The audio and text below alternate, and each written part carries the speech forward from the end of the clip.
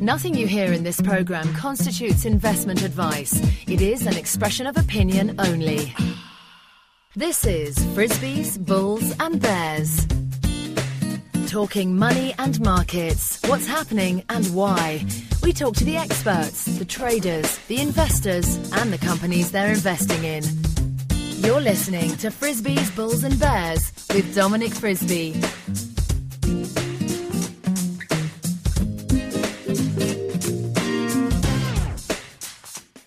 Hello and welcome to Frisbees, Bulls and Bears with me, Dominic Frisby. I'm delighted to say we are finally, not before time, now on Facebook. Thanks to Email and Zoomraker, two posters on GEI, we now have a Facebook page that they have started for me. So thank you very much to them. And a reminder also that you can subscribe to the show via email by clicking on the subscribe via email button on the left-hand side of your screen, and then every time I upload a new show, you will be notified in your inbox, and that is the only email you'll receive. In today's programme, I'm broadcasting the Q&A session from the recent Cheviot Asset Management Sound Money Conference. I apologise for the poor sound quality towards the end of the programme, but I haven't edited the show down because then the thing loses its continuity. So here is that Q&A session in its entirety. And we come now to the panel, and you're about to witness something amazing here, because we actually have more panellists than there are chairs for them to sit on. So that will be addressed as I introduce the guests, and the first guests to be introduced are going to be the ones who get to sit down, so they'll be the happiest. We have a wonderful team of experts who are going to discuss some of the issues that have arisen from this conference today. Our first panellist is author James Turk, founder and chairman of Gold Money. Here he is.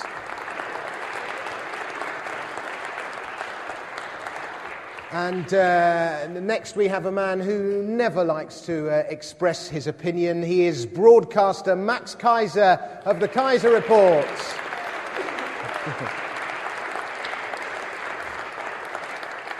There we go, here he comes. And we have fund manager Ben Davies of Hind Capital. Hello, Ben. And we have Richard Cragg, a former chief strategist with Smith & Williamson. Where's Richard? There he is. Hello, Richard. And finally, the heir apparent to Professor Fekete, we have Sandeep Jaitley. Here he comes. Hello, Sandeep. And I guess I'll start with a question for you, Max. Why don't you answer this financial crisis? You start, Max, and then we'll spread it out to everyone else. This financial crisis. Many have blamed bankers. Many have blamed policymakers. Do you think the ultimate blame lies with our modern system of money, banking, and credit? Do you think that's the ultimate thing that needs reforming? Would you like to take that? Before I answer that, yeah, I wanted to point out something I've been working on. It's a little pet project that I have right now. Okay.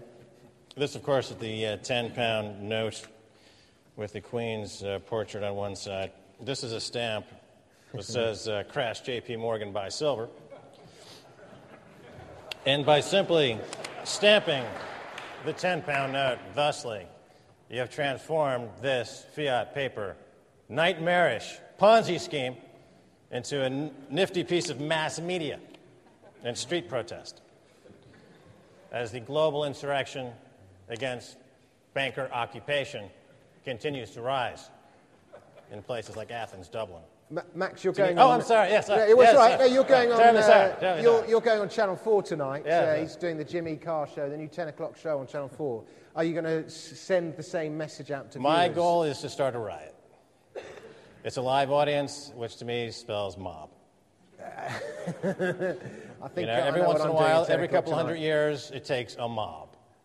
Well, the French figured that out through a very succinct invention, very clever device called the guillotine. You may have heard of it. James, let me ask you the same question that I asked Max. What was the question? The question was, Is our system of modern money and banking to blame for this financial crisis, ultimately? Well, I wouldn't say it's necessarily modern money, because these financial crises have recurred time and time again throughout history.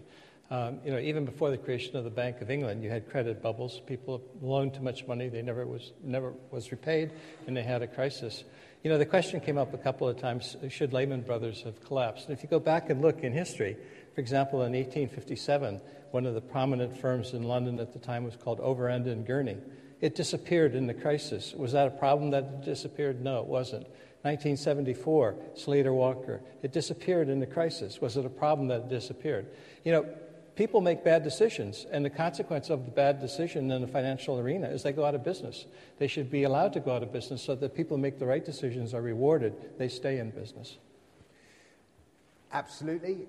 Does anyone over here have anything to say? What about you, Sandeep? Do you think our system of money and banking is to blame, or do you think it's something else? No, it is plain and simple. The public have been hoodwinked.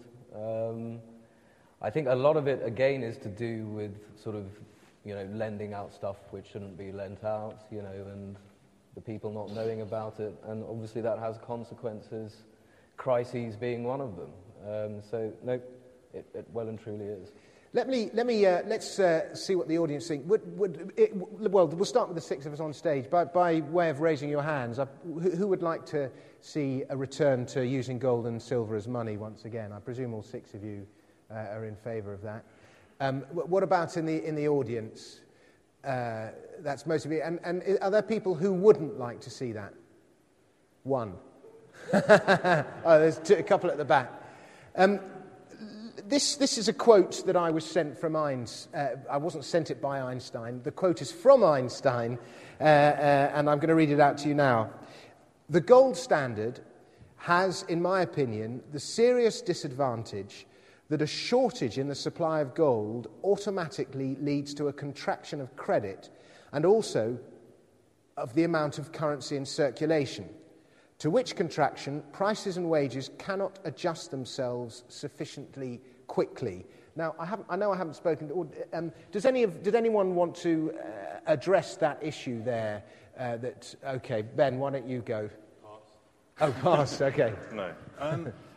I think it's prudent to understand with a gold standard what particular gold standard you're looking at, whether it be a gold exchange standard, a classical gold standard, whether it be a gold standard with free banking. And I think that changes the tenets of whether there's enough gold. Obviously, when you have gold as money under a classical gold system, unfortunately you have accidental supply, which could come from mining, for instance.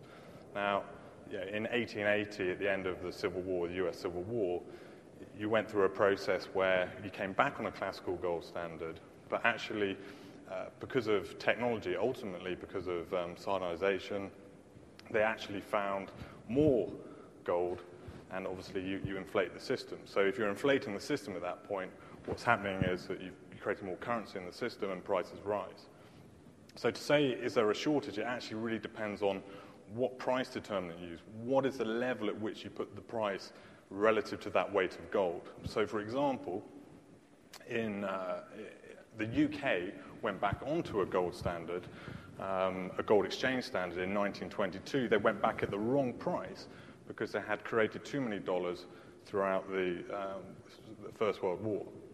So because they went on at too high a price, it was actually very deflationary. So that's an example where they should have had it at a lower price. So I don't think it's about the shortage of gold. It's actually about the original price determinant. I open that to the floor. Max, you put your hand up. You're nodding away. Do you want to say something? Well, first of all, Einstein also, he didn't drive a car because he said it was too complicated. So I'm not sure if we should take his view on this. But, Einstein, interesting because in the area of quantum mechanics and particle physics, this idea of you don't really know if it's a particle or a wave or it's in the same place at the same time, and quantum mechanics, as this is known, as a byproduct of Einstein's thoughts. Today we see that in finance, in the structured finance business. You have the same mortgage, and yet it appears in 20 different structured products. How can that same mortgage be in 20 different places at the same time? You see, it's Einsteinian in its theory of relativity. You see, it's the same piece of paper. but you can't tell where it is at any given moment. Oh, wait a minute, here's some hedging product I took, but wait, it's not here anymore. No, it's over here now. You know what, I can't figure it out, I need a bailout. In other words, what he's not putting into his equation is fraud. The problem is fraud and underlying this crisis. And until there's something done about that, we're going to have a continuation of these debates when it brings me back to my original point, which is the guillotine. So, does that mean you're an advocate of a gold standard or a silver standard with free banking, i.e. no central bank controlling the money monopoly? Well, or the issuance of notes? It's an interesting question. I think it can be inputted into the system, and it can work, but it's still, if you have folks in charge of the administration of it who are easily corruptible, it's a problem. So no. No. Yeah. David, I haven't brought you into the conversation yet. Do you have anything to add here? Always. A couple thoughts. One on the previous question, not this one, was there is a direct correlation between the moral debasement of a society and a currency debasement. You can check, you can do the study, but basically the Roman Empire started out as a republic, and very similar to the foundational principles of the United States of a government of the people, for the people, and by the people. You had an honest system based on principle and an honest standard based on principle or an honest weight and measure.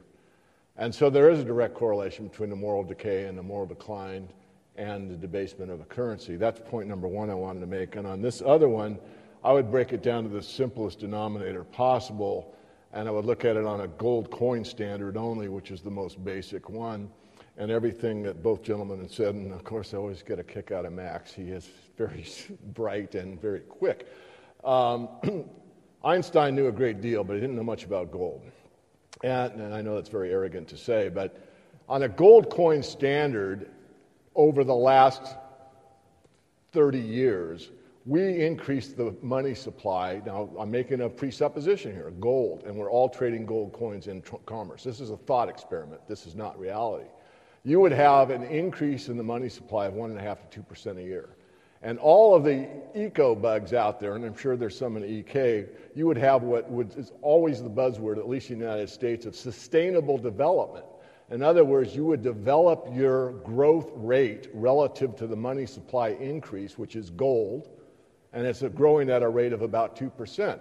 You do not get everything that you said in your lecture about the misallocation of capital based upon an inflationary illusion that Max refers to as the Einsteinian hypothesis relative to relativity on the third derivative of a mortgage CDO. It just isn't going to happen. Is it a perfect system? No. Do you get misallocation of capital? Yes. But it is by far the best system that's ever existed. Because why? It's free, it's true, it's honest, and it's fair to the lowest to the highest throughout the whole society. And it's independent. Very good, David. Richard, you haven't spoken yet. Let's bring you in. Do you have any comments on the conversation so far? Well, I think one thing that did strike me was that, particularly in the States, part of the problem on this credit binge is because interest is tax deductible.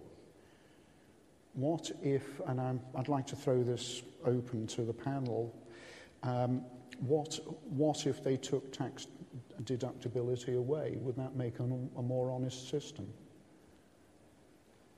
I think it would.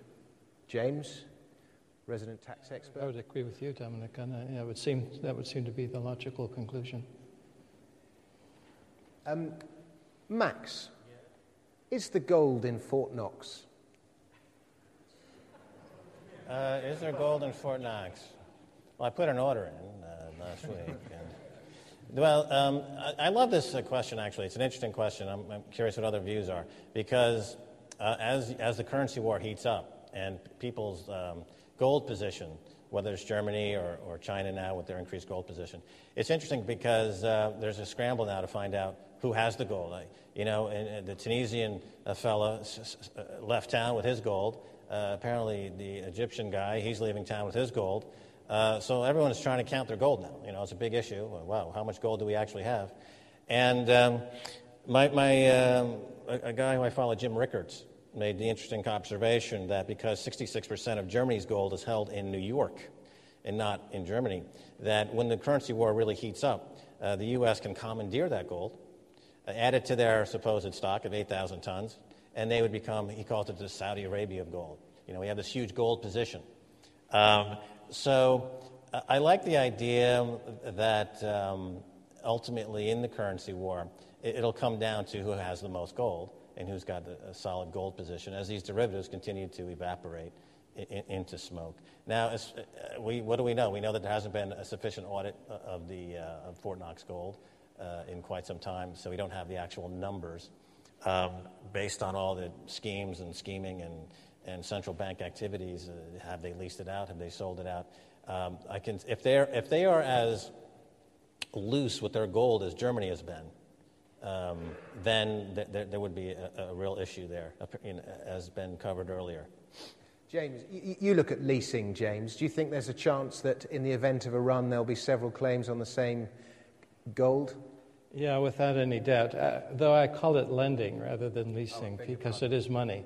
And I consider leasing to be more a politically correct term in terms of what actually happens when you put gold out in the market or silver out in the market. It is lending because it is money. We've heard the estimates of 100 times physical to paper, which actually staggered me because I knew it was high, but I never really thought it was quite that high. But it could be even higher. We just don't know. But I always thought it was like maybe 20 or 30 times more paper than physical. But even if it's just 10 times more paper than physical, I compare it to, coming up here when there weren't enough chairs. If you're holding paper instead of the real thing, what's going to happen when people no longer want to accept that counterparty risk?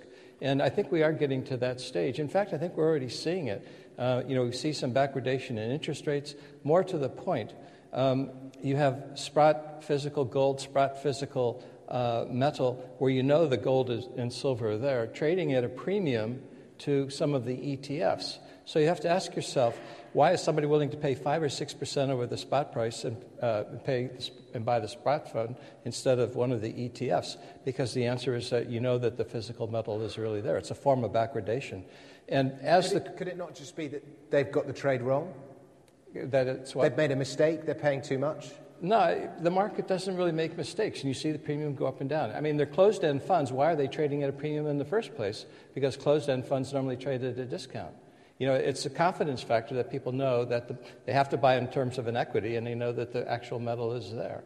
As the sovereign debt crisis continues to roil the financial markets, as we see more banking crises, this whole issue of financial crises is a level of confidence. Do you believe the counterparty is going to make good on its promise? And if there's one thing that's certain, governments around the world have made a lot more promises than they're prepared or even financially capable to fulfill. And a lot of promises are going to continue to be broken as we work our way through this bust. So that ultimately comes back, do you want physical or do you want paper? And, I'm an advocate of physical because it's the ultimate safe haven. I was just about to ask you a question, but you talk. One of the audience asked about what they thought, I think they asked David, what propelled the silver market. And something that hasn't really been addressed here today is that there was a CFTC hearing. In fact, there were numerous CFTC hearings, and I know a lot of people are pretty well versed in this room. That, to my mind, was one of the major factors in the rise in the silver price. And as a firm, we wrote about it. James talked about it at length, and Max did as well. Well, interestingly, on January the 13th, we had the resumption of a CFTC hearing where, unfortunately, no position limits were put in place. There was a call for 1,500. It's been ignored. The manipulation investigation into JP Morgan and HSBC, and I go on record saying it because it's out in the open, it's just gone by the by. It's morally unacceptable. And the market went for sale in the COMEX market. Now, in my 10 years trading this particular bull market, I think it's been going 10 years, I have never seen supply constraints like this in silver, ever. And James is older than me, and he can talk about the 70s, and maybe that's the last time that's occurred. It's been a real dilemma for me as a fund manager. Perversely, I get kicked out of the market in terms of I have to hedge my physical positions, which we have. We have allocated physical gold and silver in our fund, and I have to hedge my positions because of this selling in the COMEX market. So I'm forced out, so I'm helping perpetuate the actual crime. And it is a crime. And so for me, for the first time ever, I actually became quite fearful about silver in the medium term, because really they can sell with impunity for the next 6 months, maybe a year. I don't know how long they can continue it, but if they can force it down enough that it takes away the desire, perversely, to want to have physical, to take physical silver. Obviously, lower price will attract physical buyers, but it might scare people enough that they stay away from the market. That's the dynamic that I find alarming. Max, you have something to say about silver? Well, this is what I call the clue stick. People who don't seem to get their role as market makers or fiduciaries, we use the clue stick. We beat them with the clue stick.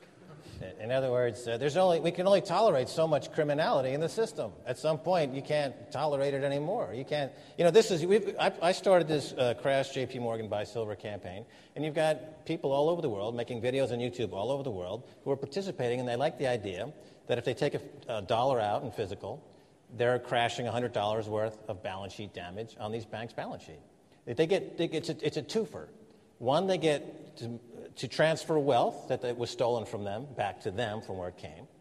And they get to commit an act of financial violence against JP Morgan, and who wouldn't like that? Right? Very good. David, do you have anything to say? I'm probably at a loss for words on this one, really. I'm going to ask. I'll have a question, and I'll ask you each to answer it, and then I'm going to throw the discussion out to you people. The question I have is: this bull market is mature. It's been going on for 10 years, like Ben said. What will be your signal, for example, Ben? When will you close down your fund and move into another sector? When will the bull market reach its maturity? And why don't we start on this side of the room? Why don't we start with you, Sandeep, on that one? I think well, first of all, I would never. I don't have a price target for gold and silver, as long as currency is irredeemable. I don't necessarily mean a price target, but what will the signs be? The sign will be when you can buy a nice house on, let's say, a nice Knightsbridge Square for 2,500 ounces of silver. And at the moment, it's still very, very far away from that at the moment. So it's sort of normalizing what silver could buy you in the past. Now, when you introduce credit into the system like this, it distorts ratios, barter ratios like that. But they will revert at some point, just like the gold-silver ratio. So when I can buy a nice sort of 5-bedroom house, let's say on Onslow Square, for 2,500, 3,000 ounces of silver, then I will consider swapping my silver into something else. And we're not there yet. We certainly aren't. I'm the same. I look at UK house prices to gold and UK house prices to silver. I think there's a hell of a lot you can learn from that ratio. Richard, what about you? What were you? You're a strategist, or you were. What will the signs be for you? Well, there are short-term considerations and long-term considerations. In the short term, some of the technical indicators have been looking as if they're coming down to levels which we hope would be support levels, but if they break, we could see significant downside, possibly, well, when I say significant, say $100 off gold or something like that. That would be my feeling. That doesn't invalidate the longer-term situation, because while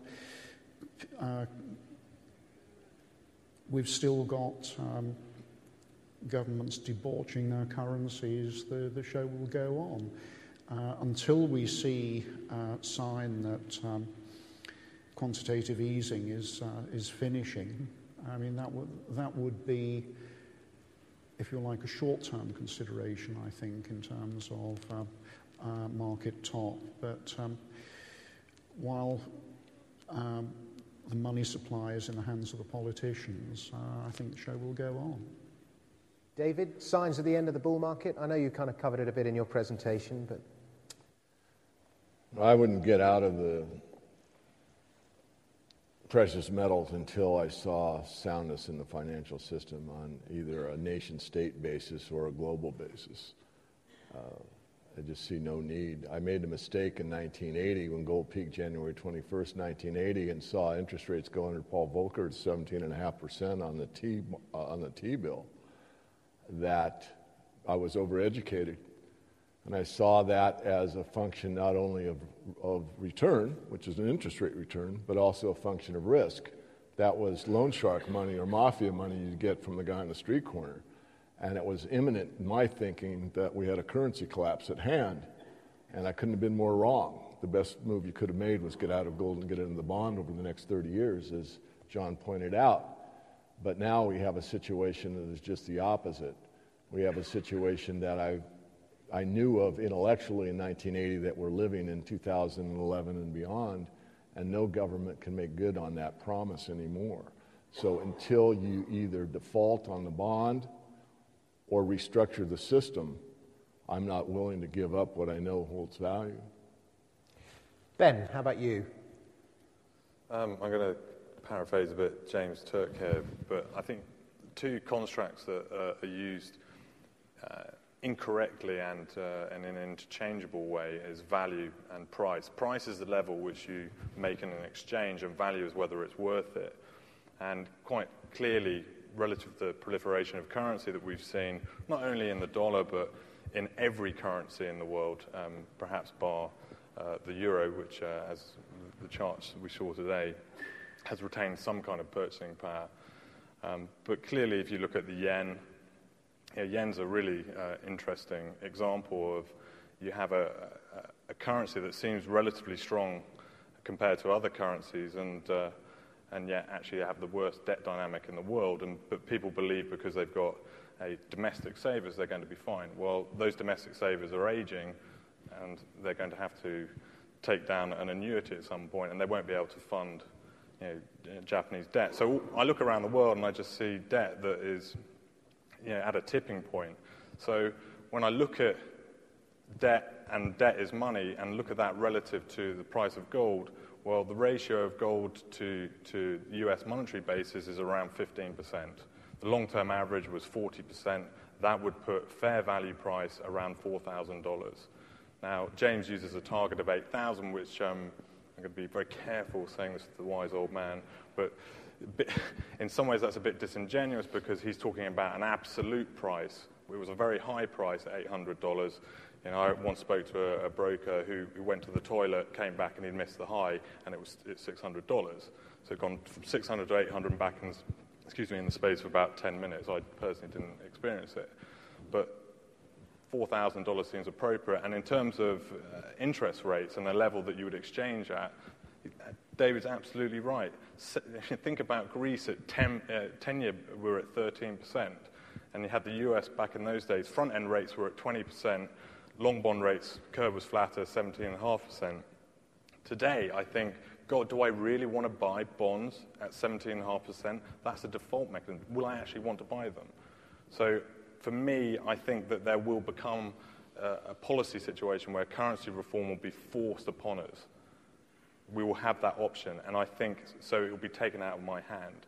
That's what I personally think will happen. Max, I'm going to ask you to answer this last, if that's all right. I know, James, you're fond of saying you're going to spend it. That's exactly what I was going to say. Everybody, when they ask it, they're looking back to January 1980, beautiful hindsight. When do you sell it? And my answer is, it's this time around, you're not going to sell it, you're going to spend it. Gold's going to reassert itself as currency. When it does, then you'll know it's at its maximum value. You want to spend it and make investments or purchase consumer goods. And that's probably 3 to 5 years down the road. Whether it's 8,000 or 4,000 or 20,000, you can't forecast it because you don't know what the central bank's going to do in terms of how badly it's going to debase the dollar. But just one last quick point. Hugo Salinas this morning made a beautiful point. He held up two coins, the gold sovereign and the British pound. This British pound today takes $240 to buy what one bought back in 1914. You're in a 100-year bear market of currencies, which means a 100-year bull market for precious metals. And I think this bull market has a long way to go. Always bet against government, as Dominic said in his presentation. There's three useful, very simple targets. One is Dow to gold 1-to-1 ratio. Another is when the declared gold in Fort Knox, you could use that to pay off US dollar debt. And if you reach that ratio, you would have... And the amount of gold in Fort Knox exceeded US debt in 1980. If it were to do the same now, you'd have a price of something like $18,000 or $19,000 an ounce. And the other one I look at is house prices to gold. When the UK house, when you can buy an average UK house for 100 ounces of gold, that's a bit of a buy. Max, what about your signals of the end of the bull market? Do you have any? Well, right now, what percentage of investable assets around the world are in precious metals? The number is less than 0.6%, I believe. Okay, versus stocks and other types of investments, we're talking numbers greater than 50%. So that number clearly has to go a lot higher. So the gold and silver are remarkably under-owned at this point. And although there's been a lot of news about it of late, people just don't really own it. They don't own physical precious metals. So it's got a tremendous amount of room yet to go in terms of just the percentage of investable assets owned. So, sorry, do you know what level that reached in 1980, James? Maybe James or David know the answer to that. What percentage of 26% it was in 1980? But because the gold price was so high, that was... Think about this. In 1930, it was at not dissimilar level, and actually it was part of the monetary system. If you go from, let's say, there's debates over whether it's 0.61, whatever, you can work it out roughly, but let's say it's in that bracket. If you move from 1% to 2%, you have to find 60,000 tons of gold at current prices. Now, at 2,500 tons a year, what's that, 28 years? That's a lot of mine supply. And so I don't think that transfer is going to take place at this price. It's going to happen at a higher price. Absolutely. Now, Max, sorry to have interrupted you. I mean, the overall size of these markets is teeny. Silver is less than 30. It's less than 1 billion ounces above ground. At 28 billion, is the stretch for how much this market is worth. So, Mark Zuckerberg carries around that. The founder of Facebook, he's got that amount of money in his sock. He could buy out the entire silver market. The entire capitalization of all the mining stocks is less than a Walmart, right? So We're talking about a teeny sector. It's under-owned. The valuations are teeny, And I started on Wall Street in 1982. There were guys in the office who had suffered through a bear market for 15, 16 years. They were working nights as cab drivers. You couldn't make it as a stockbroker in 82. You couldn't make a living. And this was when the Dow was under 900 and hadn't broken 1,000 for 10 years. And it was the fabled 1,000 level. And every time it broke through another century, there was always that wall of worry. People saying, it can't go higher, it can't go higher. Of course, it went to 14,000. Silver, gold, same type of thing. Every time it breaks another century mark, that same wall of worry, no, it can't possibly go higher. But the dynamic is moving out of paper into stuff. It happens over and over again. As confidence in paper crashes, confidence in paper rises. And the ultimate stuff is that gold stuff and that silver stuff. That's the stuff's main stuff. That's the primary stuff of stuff. It's the stuff of all stuff. Very good.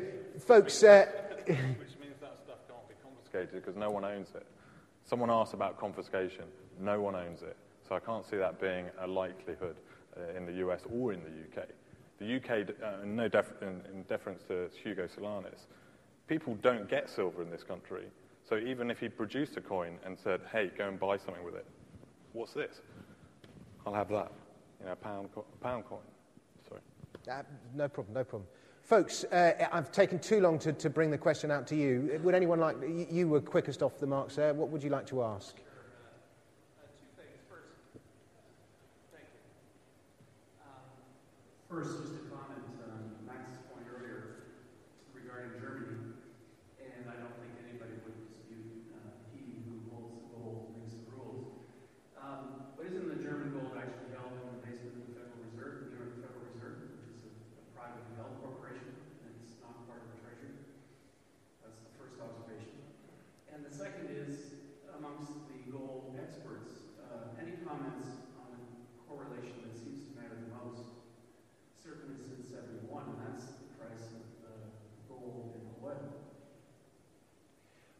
Who would like to take that up? Why don't somebody on this side to take that one up?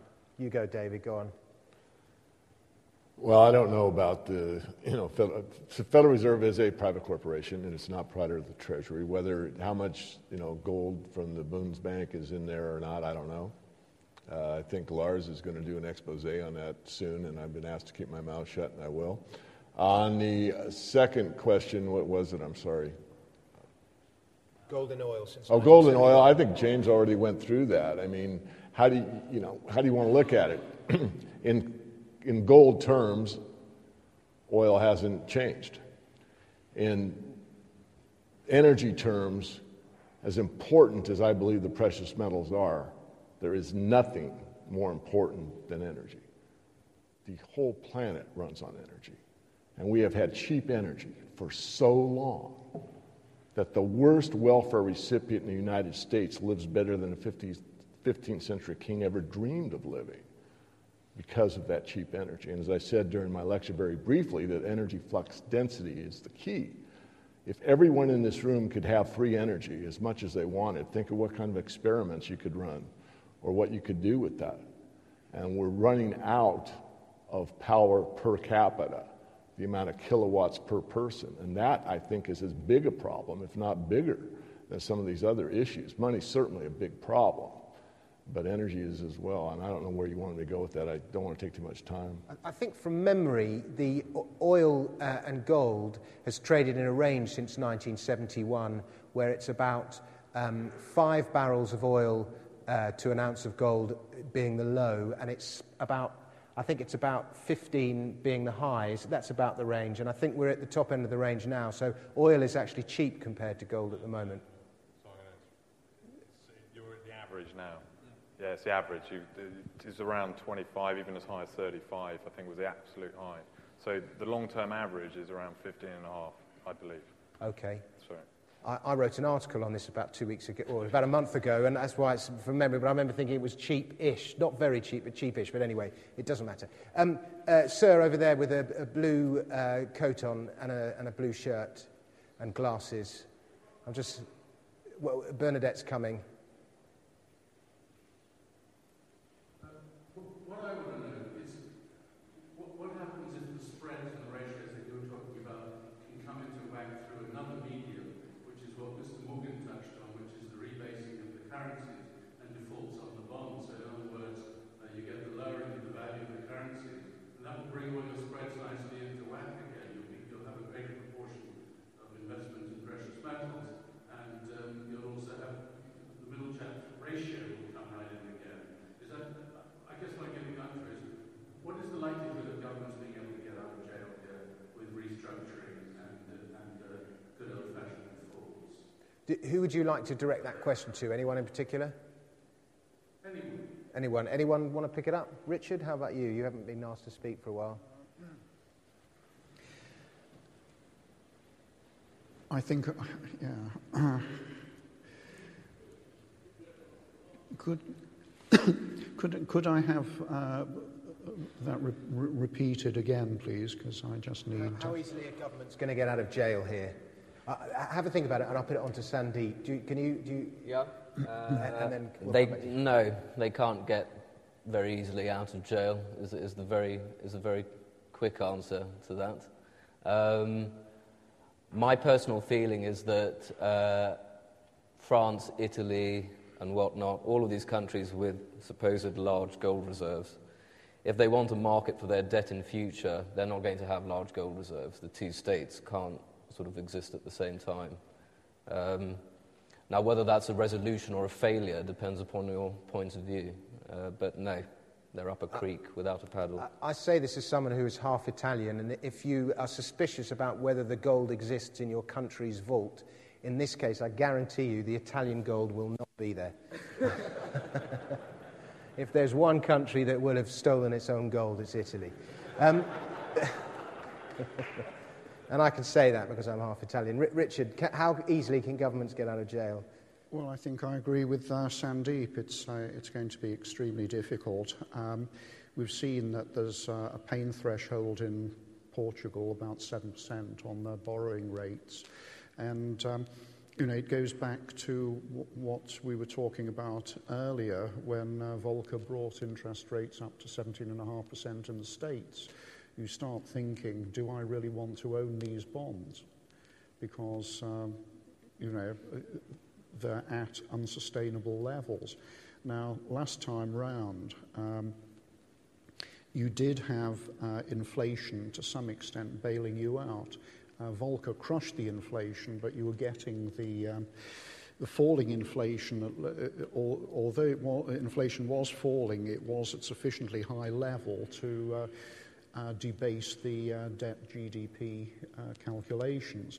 This time round, we're in a situation where the whole of the West is deflating. They're all squeezing, and they're all trying to repay out of non-inflationary currencies. I think it is going to be a serious problem. If you had a situation where people draw attention to some of the success stories that we've had in the past, like Canada, that got out of its financial difficulties. It got out of its difficulties at a time when the rest of the world was pretty buoyant. This time round, you've got huge surplus capacity globally, and there's a downward pressure on prices in the short term because you've got surplus of capacity, surplus of labour, and government squeezing. So you're going to there's a risk you can get into a Japanese situation where you've got the demographics going against you, and you're having a smaller workforce trying to repay debt out of out of a deflating GDP, and it's just not going to happen. Lady there. Is there a wrong time to buy physical gold and silver? James, why don't you answer that, because I know what your answer will be. Well, it really comes down to personal preference and why you're purchasing physical metal. But, I guess the true or the bigger picture to this is that do you want to purchase an asset that's overvalued, or do you want to purchase an asset that's undervalued? Clearly you want to accumulate undervalued assets, hold them until they become fully valued, and then when they become fully valued, use those in exchange for undervalued assets, and that's how you can create wealth. And gold is no different, silver is no different than any other asset in that kind of an environment. So the question is why do you want physical gold? Why do you want physical silver? Do you want it as an ultimate safe haven, bedrock asset in your portfolio with no counterparty risk to protect wealth? If that's the objective, and I think that's really the reason for accumulating the metals, you then have to ask yourself, are the metals now undervalued or are they overvalued? And even though we've been in a 100-year bull market, or more recently a 10-year bull market for the precious metals, they're still relatively undervalued, and therefore, in my mind, it makes sense to continue accumulating them. At some point in time in the future, it may not make sense, but for now, it continues to make sense. Yeah, I mean, Max, what about you? Would you like to answer that? Is there a wrong time to buy gold and silver? There's that old trick of dollar cost averaging. You set yourself up a program. You're going to buy a certain amount every month or every 2 months. And when it's high, you end up buying less. And when it's cheap, you end up buying more. Now, over time, you end up with a good average price. The question is not what's the best price. The question is, first of all, am I ready to make the commitment to get out of the fiat currency nightmare? And that's the first choice. Once you've made that choice, you want to scale into it in a way that's going to be the least intrusive into your day-to-day life. Obviously, pulling the trigger and going 100% in anything at any one time is a recipe for anxiety, and that's never a good idea. But to scale into something over time, with the notion, this is an act of financial and fiscal sanity, but more and more, this is becoming an act of a political defiance. Gold and silver are becoming, we've had the orange revolution, the cedar revolution, the jasmine revolution. It's time for the silver revolution. It's the global insurrection against these banking punks. There you go.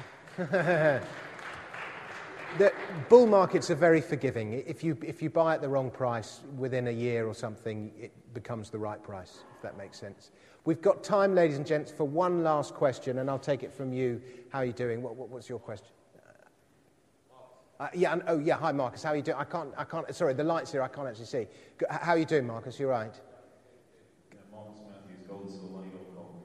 The next premise for the conference is alluding to precious metals as money, and I'm going to just make a question to each of the panel is, I'm thinking that we're talking about various things in this regard to people who've got solutions, that I read, for example, Gary Northford, where he talks about setting the gold standard from a government basis, which is interesting, and taking on board Ned's point about Lael, and also the point about the fact that it's actually us, we the people who actually control the government. Moving on to his suggestion, actually the gold standard should be something that's set by the people. The question really is two questions in one. Do we actually already have a gold standard already now? It's just a case of us in this room, which we already know about this stuff, getting this information to everybody else. We already have a gold standard, it's already in place, question mark. And secondly, how do you see actually sharing this information to as many people out there beyond the confines of this room? Do you want to take that one, Ben? You haven't spoken for a bit. Have a go.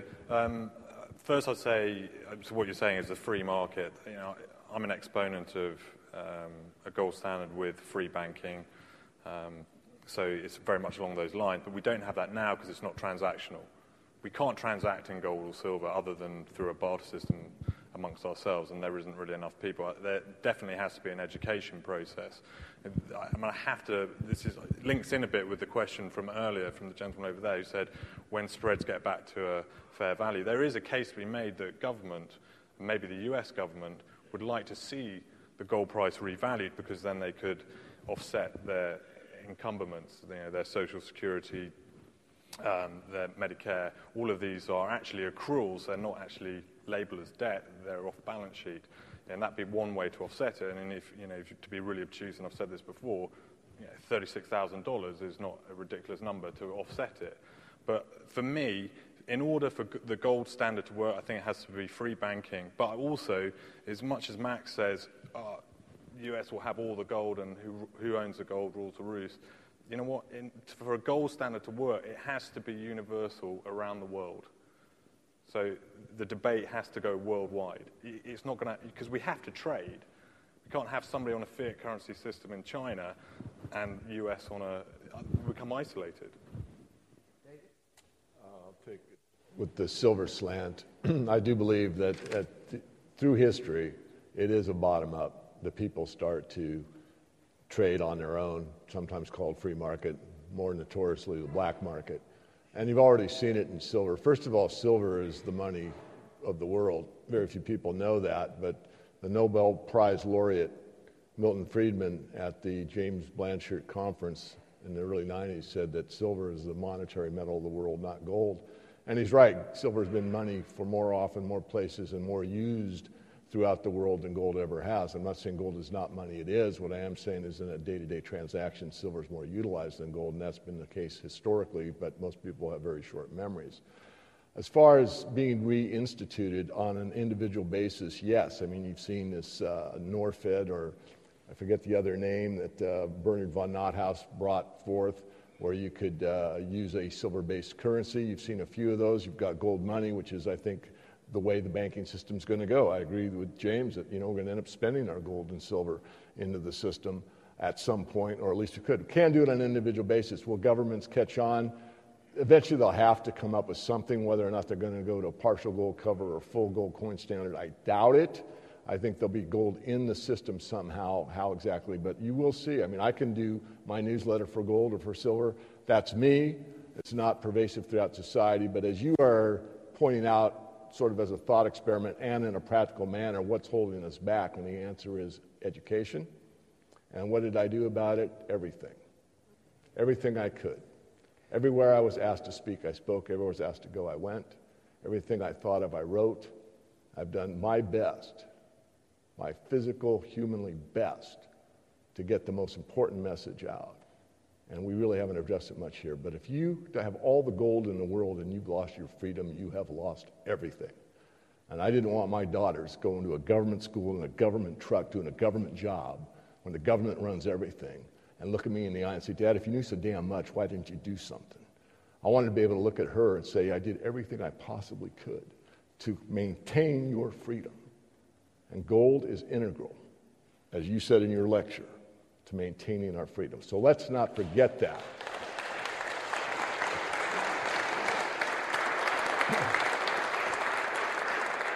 Well, thank you very much, David. I think that's a good note on which to end. Ladies and gentlemen, I'd first like to thank all our panellists, Max Kaiser, Ben Davies, James Turk, Richard Crabb, Sandeep Jaitley and David Morgan.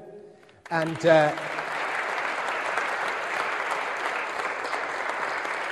I'd like to thank Jeremy Jacobs, who's compared the day absolutely beautifully. Thank you very much, Jeremy. And I'd like to thank Ned Naylor Leyland and Cheviot Asset Management for organising the whole thing. Thank you very much, Ned. And finally, I'd like to thank you all for coming. Thank you very much.